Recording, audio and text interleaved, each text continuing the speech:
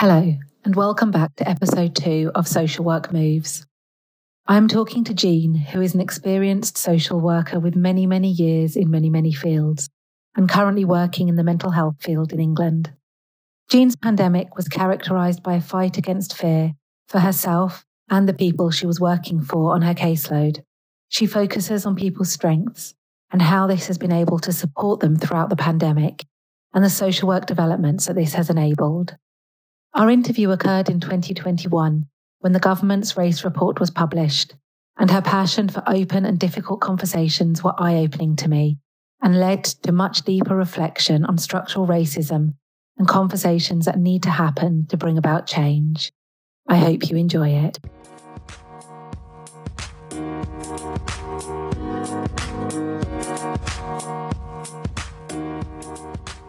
Jean, what brought you to social work? I've always had a desire to help people, quite a common aspiration. But I trained as a psychiatric nurse at 18.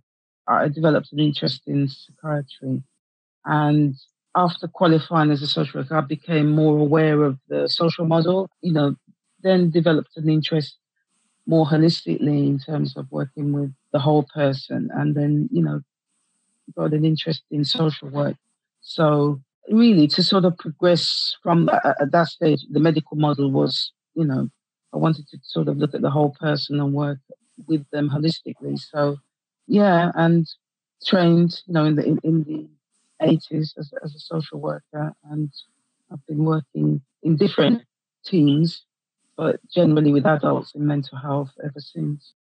And what do you do at the moment?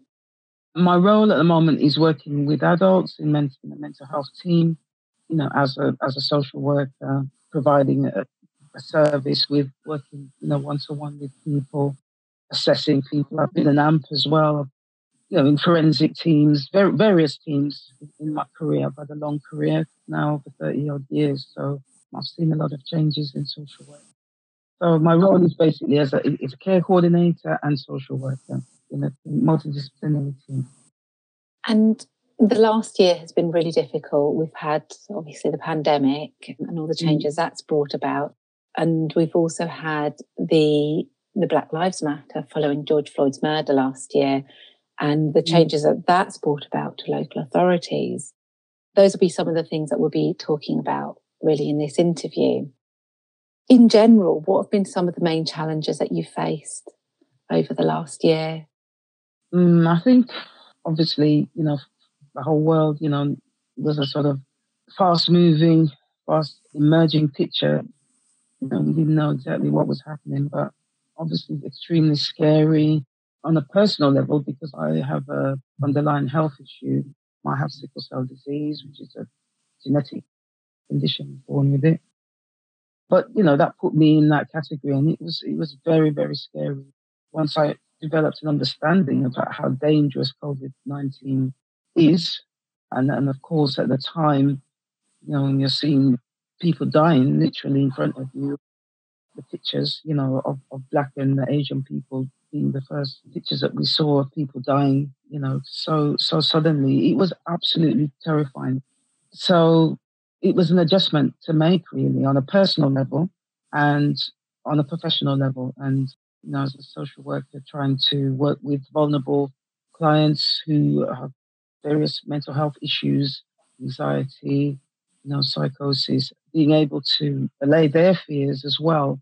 I mean, one of the overriding things was for me to just be congruent with my clients and to really stress on them, how serious this was, and particularly for BAME, Black and ethnic minority people, because that's what we were seeing, the higher numbers who were dying, so that was really scary. Did you feel at the time as well that the clients that you were seeing understood the risks, or you felt that they didn't? I think because there was a sort of information gap, and at the time it felt like the government was behind the curve, local authorities were behind the curve. Not many people knew what was going on. I am a person that, I'm interested and I will read and research, and I did a lot of that, and I was able to speak to colleagues, friends who were able to give me advice, and I erred on the side of caution, and I was very clear with my clients that this is a serious health risk, and that we have to take it seriously. And at the time, I can even remember, at that early stage, the different information, contrary information that was coming out as well, even at that early stage through WhatsApp, being very clear with my clients that they must take that with a pinch of salt, that there are there's misinformation out there, and it's very important. So yeah, so I mean, I personally, from the get-go, I took this extremely seriously. Once I acknowledged the risk that I was under, which was frightening, I then took it very, very seriously. Especially seeing people die, literally, healthy people. I mean, one of the things that I felt very, very disturbed by was at the beginning, there was this talk about underlying health issues as if that was why people were dying. And it was almost like a narrative that was being pushed to say, oh, well, they had underlying health issues. Their life is less valued. And I just thought this is unacceptable. People do not die from high blood pressure per se. People live with these conditions. For men, they live with them and they live long and, quality lives. But there was a certain narrative that was being pushed once people began to see that it was affecting Black and Asian minority people more.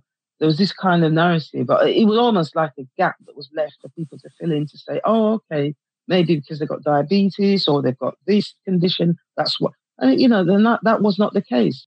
Later on, as we were able to see that racism and discrimination played a massive part in that. I think in the beginning, that narrative also, it makes people feel quite worthless, really, doesn't it? It's sort of like, almost like, oh, I've got this condition, but actually nobody cares what's going to happen to me. Exactly. I mean, it devalues your life, because I felt that people were being devalued because they had, and young people and even elderly people, their life was, oh, well, they're 70, they're 80, they're going to die anyway. It was this kind of attitude that their life was disposable. And I felt very, very upset about that personally, because, when you later on realize health inequalities, the impact of health inequalities, particularly for Black and ethnic minorities, that this is an impact of weathering, this is an impact of racism that actually means that my life expectancy is 8 years less than a white counterpart, and it's linked to inequalities that I can do nothing about. And so, you saw doctors, you saw, mental health workers who weren't in poverty, I'm assuming, a decent income, but were still dying. So, this is the result of racism, and the health disparities, that puts them in the front line, or put them at risk, as we were later to see, was one of the reasons. And do you think that came more to the fore after George Floyd's murder and after the Black Lives Matter movement started outing racism? Mm-hmm. Because I suppose it wasn't so clear in the beginning, was it? In the beginning, the pandemic was all about underlying health conditions without really talking about any other factors. Yeah, absolutely. It came out later on. I mean, I think what was interesting was at the beginning of we saw, white faces working in the NHS, white doctors, nurses. I remember a picture in the paper of totally white faces. And then later on, we saw the Black and brown faces as they, were dying.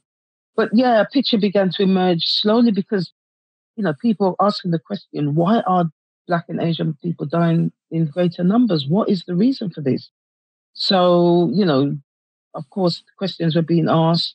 And then later on, I was very fortunate to be in a group of professionals who arranged a webinar, and it was on a Friday evening. And it was the highlight of my week. And this went on for about 12 weeks during the whole of the pandemic. It was a lifeline.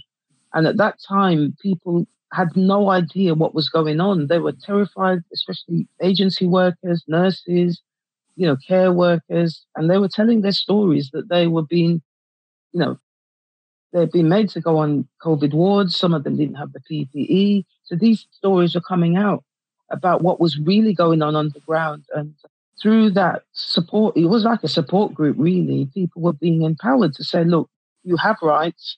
You have employment rights. Your employers have a duty of care to protect you.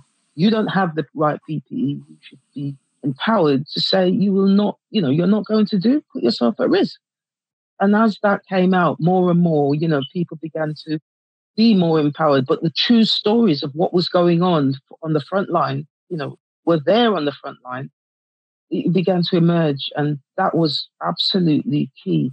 And I really believe that those webinars that were set up literally by professionals, just setting it up, and then word of mouth. So some evenings on a Friday, 400, 500, 600 people were on the call, saved lives. Out of doubt, that saved lives. It gave everyone listening to that webinar, it would have given them rights and awareness and stopped the misinformation. Absolutely, because you remember there was a vacuum, and I remember there was a vacuum from the government. People were seeing Italy, they were seeing different countries, they were seeing, the chaos around the world, Europe. And there was almost like nothing, we weren't being told directly. I don't know if people were just rendered, they just didn't know what was happening. There was a sense of British exceptionalism, which I felt was unhelpful. This cannot happen here. We're not going to have that happen here. We saw what was happening in France and Spain. That can't happen here. There was this kind of wishful thinking that somehow we're the exception in this country. Once I saw what was going on in Europe, I thought, I'm protecting myself. This is happening. People are dying. And, I think that was very unfortunate not to take it seriously, from the get-go, So these webinars became absolute must. They kept people, and they kept me literally sane, because one time I was worried about my own mental health, because it was so scary, not knowing this invisible enemy. Where is it? How do I protect myself? And there were challenges with employers, without a doubt. Many people told their stories that they were not being supported by their managers. They were being made to put themselves at risk. And the protections around COVID, around the risk assessments, only came out quite later on, midway into the pandemic, So people were still putting themselves at risk. I was in a fortunate position that, well, at the time, I didn't see it as fortunate. When I got the letter saying that I was extremely clinically vulnerable, I was absolutely, I was frightened. I didn't like that. I was like, well, this means that, it was very scary. But once I'd come to terms with what that meant, and that gave me privilege in a way, that meant that I could stay at home. I just then, resolved to do whatever I could to support my colleagues and get as much information out to counter the disinformation. Because I saw the nonsense, about, microchip and all that, so there was a lot of, some of the webinars challenged that, that we have grievances and we have grounds to feel suspicious, but we have to, we need to listen to people that know what they're talking about. So we had doctors on there, absolutely brilliant. Did your role change? You were staying at home. I'm assuming you had all the technological things to do your work from home. How much did your social work change? I mean, obviously, working from home was the massive change, and that affected everyone in the country. And working with clients in a way that was using other media, videos. Obviously, life and limb, people in severe distress or concerns would have face, and people had PPE for that. Do you think there's been any positive changes that you'd like to hold on to moving forward? Yeah, I think what has impressed me about, and I'm not just thinking about my own clients, I've heard anecdotally from my colleagues, is that the survival, we're looking at the strength-based model, and the strengths that some of our clients have been able to, I don't think they've developed them. I think they've always been there, but they've been able to access them. And that's been amazing, really. Very, very positive to see how resourceful, clients have been. So I do think, and there has been a culture of dependency, especially in mental health work, going back, decades, I'd say, and into recent times, where you've got clients that are just so dependent on the service, on a care code to do everything, that they lose that sense of their own agency. And I think through this pandemic, we've had to encourage our clients to stand on their own 2 feet and to be more resourceful, and they have done that. And so I think it will change the way we work. We will be able to close people's cases and giving them that reassurance, that they have those strengths and they have those skills. So that to me has been a real positive. Personally, I found my clients very, very have remained stable, have remained well. My relationship with them has endured and got better because I felt I've been able to be congruent with them and direct with them, and they with me, because there's a certain honesty that is brought to the way that I've been able to work with clients, which I've really found that rewarding, because I've been able at times where appropriate share about my own concerns, fears about the pandemic, and, reinforcing, how serious it is, and to take it, the fact that I'm clinically vulnerable and have had to work from home. So yeah, I think it's sort of leveled the playground, but it's kind of, it's empowered. I think it's empowered service users in a way that never really imagined it would do. You'd think that they would have been more anxious, more, probably, needing more intervention, but it's been the opposite. In fact, that they've been able to draw on resources, and I think that's helped them a lot. So I hope that will continue. It's interesting, isn't it, when there's a shared pandemic? I think that everyone is affected some way or another. And then suddenly we're not talking to, we're not doing an assessment, for example, from a position of power. You're suddenly moved into a bit more of an equal stage. And when you're both talking about this new pandemic that's come about, you both know as much as each other. And that I think that's actually quite interesting from a social work perspective. I think that's quite interesting.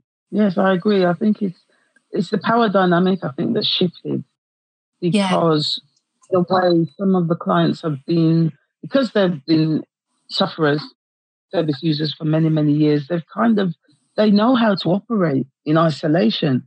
They know what they have to do, if they have to stay indoors, or so that they were sort of ahead of many people, really. It's interesting.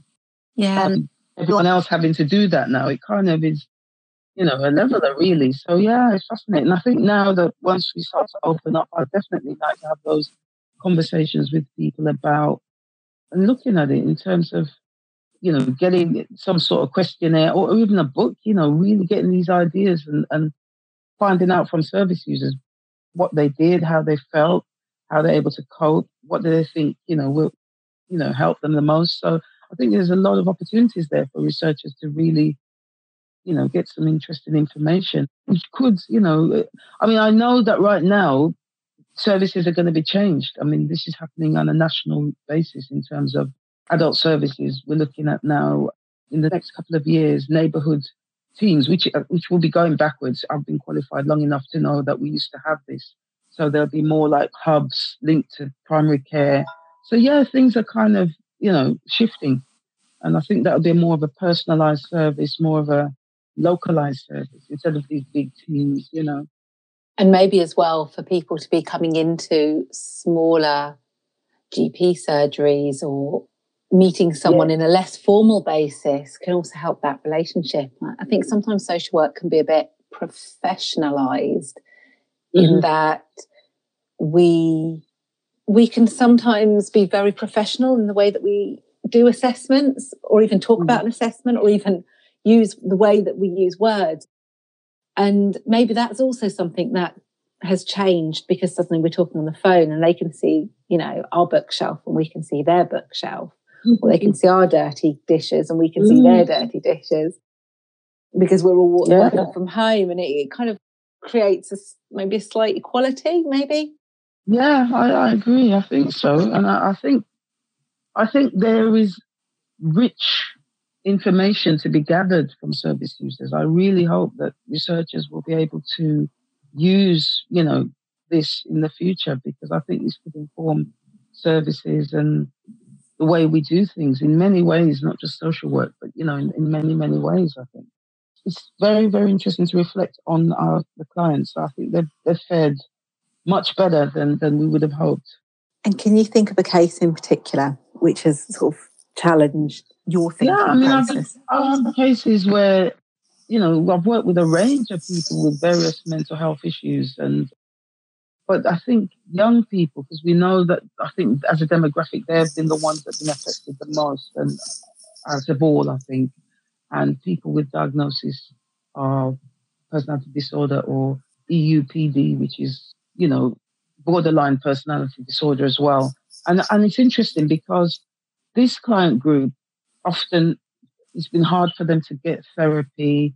It's been hard for this group to get the services that they need. Now, obviously in a pandemic, you're not able to see people unless you absolutely need to. So a lot of it is about talking to them on the phone, working with them around their strengths and their inner resources. And I've found that some of those clients have, again, been able to dig deep and find the resources to keep themselves out of hospital. And so some of our clients, we've had to be very congruent with them to say, look, the hospitals, unfortunately, this is a place where people are getting infected. This is the last place that you'd want to really go unless you really have to. And I'm not trying to scare you, but this is a fact. Having those conversations with people and they've been able to sort of acknowledge, yes, you're right. I'm going to, stay at home. I'm going to find a way to manage, my anxieties. So yeah, those kind of interventions with people have been very interesting to see. How do you think we can learn from that? We as social workers can learn from that and take that forward. Once hospitals stop becoming places of infection. Yeah, I think the pandemic has made us vulnerable. Every single one of us, even if you're not clinically vulnerable, it still made us all vulnerable. And we're human. And we've had to then convey that, in the way that we've worked like never before. I think that has probably helped how we relate to one another, how we've been able to relate to our clients, And I think if we can continue in that way to sort of, I think that would be a good thing. That'd be a good legacy of the pandemic, if there is a legacy. I think we have to think more about, which we are trained to do, which is about strength, but really, think about more, in a concrete way, to help people to look at. I think it's been far too easy for us to then, to push people into other places that maybe, they didn't need to go, like hospital, if they don't really need to go to hospital, but because maybe we've not been able to, they're in distress, we haven't got the time or we haven't got therapy, but, we have to find a way to sort of work with people so that we can listen to them, enable them to then, as I said, find the strength, find their own strength and inner resources so that they can cope through that crisis. Because a lot of it is about crisis management, situations that occur, and then, they go through that crisis and come out the other end. So yeah, I think we can change the way that we work if we think more about that, the practical interactions and conversations that we're having with our clients. And the great thing is, working from home, the distractions have been less. And the evidence has shown it, that people working from home largely have worked longer hours, they've worked more effectively than they have done in the office. So that's a fact. And yet still we were being told, get back to the office, go back to Pret and buy a sandwich, you're going to lose your job. This is scaremongering. Absolutely ridiculous. People have worked much more. I know I've worked better. I've been focused. So there's a lot of good that's come out of this situation. Which we never would have expected a year ago, right? I think a year ago we were just so focused on this crisis that we've never, ever had to deal with. We've never had to deal with something that affects us so significantly and affects the whole country so significantly. When I say we never, I mean in my particular working lifespan. It's not been something that's happened really for decades, has it? 100 years. A pandemic is this is just, I think we're still not in a position to process what has happened. No. Because it's so huge. The way it's transformed the way we work. I know for, some of the stuff that the election on 2019 that Jeremy Corbyn was advocating, 4-day week, broadband, free. This is showing up, that as a society, we need to address these inequalities. You look at the young people that have no access to, computers and broadband, etc. But this was being advocated. So again, it was ahead of the curve, really. And now, you're looking at what we've gone through, furlough and working from home. Although, as I said, my employers, we've always had the ability to work agilely. We've had laptops, computers, and mobile, smartphones anyway. But this has just pushed it, quickly, because we did face difficulties doing that, because there's a sort of style of management that wants to see you in the office and thinks seeing you in the office means you're working, which is an absolute ridiculous thing. We're professional people. We work to deadlines. It doesn't matter if you're in the office or not. No one's going to do your work for you. You have to do it. But there's this kind of style of management that was very much about quite bullying as well. And this is not just here. This is across the country. There's elements of this kind of old-fashioned style of management, head count. If you're not visible, you're not doing anything. And that's been blown out of the water. I guess that's, again, another positive that can be taken away from this, is that styles of thinking have changed. Mm-hmm. And, that's at all levels. That's at social work levels, the way that we communicate with the people that we're working for. That's at management level, the way they're communicating with social workers. And throughout all levels, this thinking process about what was right for social work last year and what's right for social work post-pandemic has completely changed. And that's also another positive that we can really take forward. Yes, definitely. I think social workers are very resourceful, adaptable, and sociable persons. I love being in the office. I love being in the office. I'm a sociable person. And I do miss that camaraderie, And I think what we will have now is a hybrid where we're going maybe 1 or 2 days a week, and then, we'll work in other places.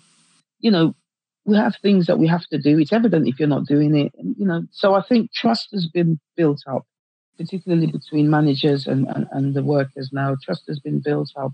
And not only the trust, I think a development of empathy, because I think that was lacking, particularly with locums. Many teams, you've had a high number of locum staff. And often, why do you have locum staff? It's because people do not trust. They don't want to work permanent because they don't want to be bullied and harassed, and that has been a massive feature in the work. If you were not a social worker, what would you be? Well, I'm a qualified nurse. I started out as a nurse. I think probably a teacher, because both of my sisters are teachers. And at one point, I was going to do my PGC. And if you were Prime Minister for a day and had power to change one thing about social work, what would it be? I think I'd elevate the status of social workers. If I was a Prime Minister, because I know what a social worker does, I would then be able to deploy them in different situations, like in schools, particularly now looking at what we're looking at misogyny and what we're hearing about what's going on in education. I would look at their strengths, and their value within society, and increase their pay. I agree with both those. I actually love the idea about having social work in different places, like in schools or in GP surgeries, or using social workers and the strengths that social workers have to instigate change in other organisations. I think that's a really lovely idea, actually. And even in universities or in business, there's many, many places, actually, that social work can bring out a real change. Absolutely. We're change agents. So we can be anywhere. And I think we're underskilled. They're not using us to our max. We've got incredible skills of working together, teams, and being able to problem solve. I think if I was Prime Minister, wow, I'd love it. Think about a lot of changes. And I like the increase to our wages as well. Definitely. We as all, NHS workers as well. But I think, social care, we've seen during the pandemic who have been the real stars, who have kept the country going, and you just think, wow, incredible. All those workers. Absolutely. They have come out of it. What are some of those positive changes? As I said, working relationships, trust has been developed, greater trust. I think appreciation for what we're doing and what we have done throughout the pandemic. As I said, sickness levels have gone down dramatically since people have been working from home. Goodwill is there. People have been working really hard. And I think management has acknowledged that. I know in my particular trust, the CEO has been fantastic. Absolutely. From the get-go, he was on point, very high levels of empathy towards staff, and that is so important. We're not machines. There has been this culture in some places of people being sort of, I don't know, just not being valued, and being sort of seen as you're doing something wrong or assuming that you are, and that's again why you have a culture where people don't want to stay. They'd rather work as an agency worker because they don't feel they're going to be, looked after, or they don't feel they get the opportunities to progress. So I think a lot of things have come out of the pandemic where people have been open, definitely since, on top of it, with the death of the murder of George Floyd, that just opened the door. People then just said, I'm going to talk and I'm going to speak my truth. And people have done that. What do you think social work can learn from that? Well, I've been qualified since 1987. And I remember when I was first doing my training, and I remember one of them was anti-oppressive practice and anti-discriminatory practice, being able to demonstrate as a new trainee social worker that you are working, you understand what that means, and you will endeavor to work in an anti-oppressive and anti-discriminatory way. Now, that was actually a competency that you had to present that, you had to be observed, demonstrate that you understand that, and that's part of the way you practice. I've become a practice educator in the last 2018-19, and I look at the training of new social workers, and would you believe anti-oppressive and anti-discriminatory practice is no longer part of is actually in the training brief. It doesn't say that. I mean, it talks about equality and diversity, but it doesn't talk about anti-oppressive, and I think that's wrong. That is a really retrograde step. We need to have conversations about racism. Racism is a structural inequality that has devastating consequences on people's lives and their health. And we have to, social workers are part of our job is to empower people, is to, advocate on behalf of people. This affects people's lives. And I was really sad to see that had fallen off the training, off the actual, training of social workers.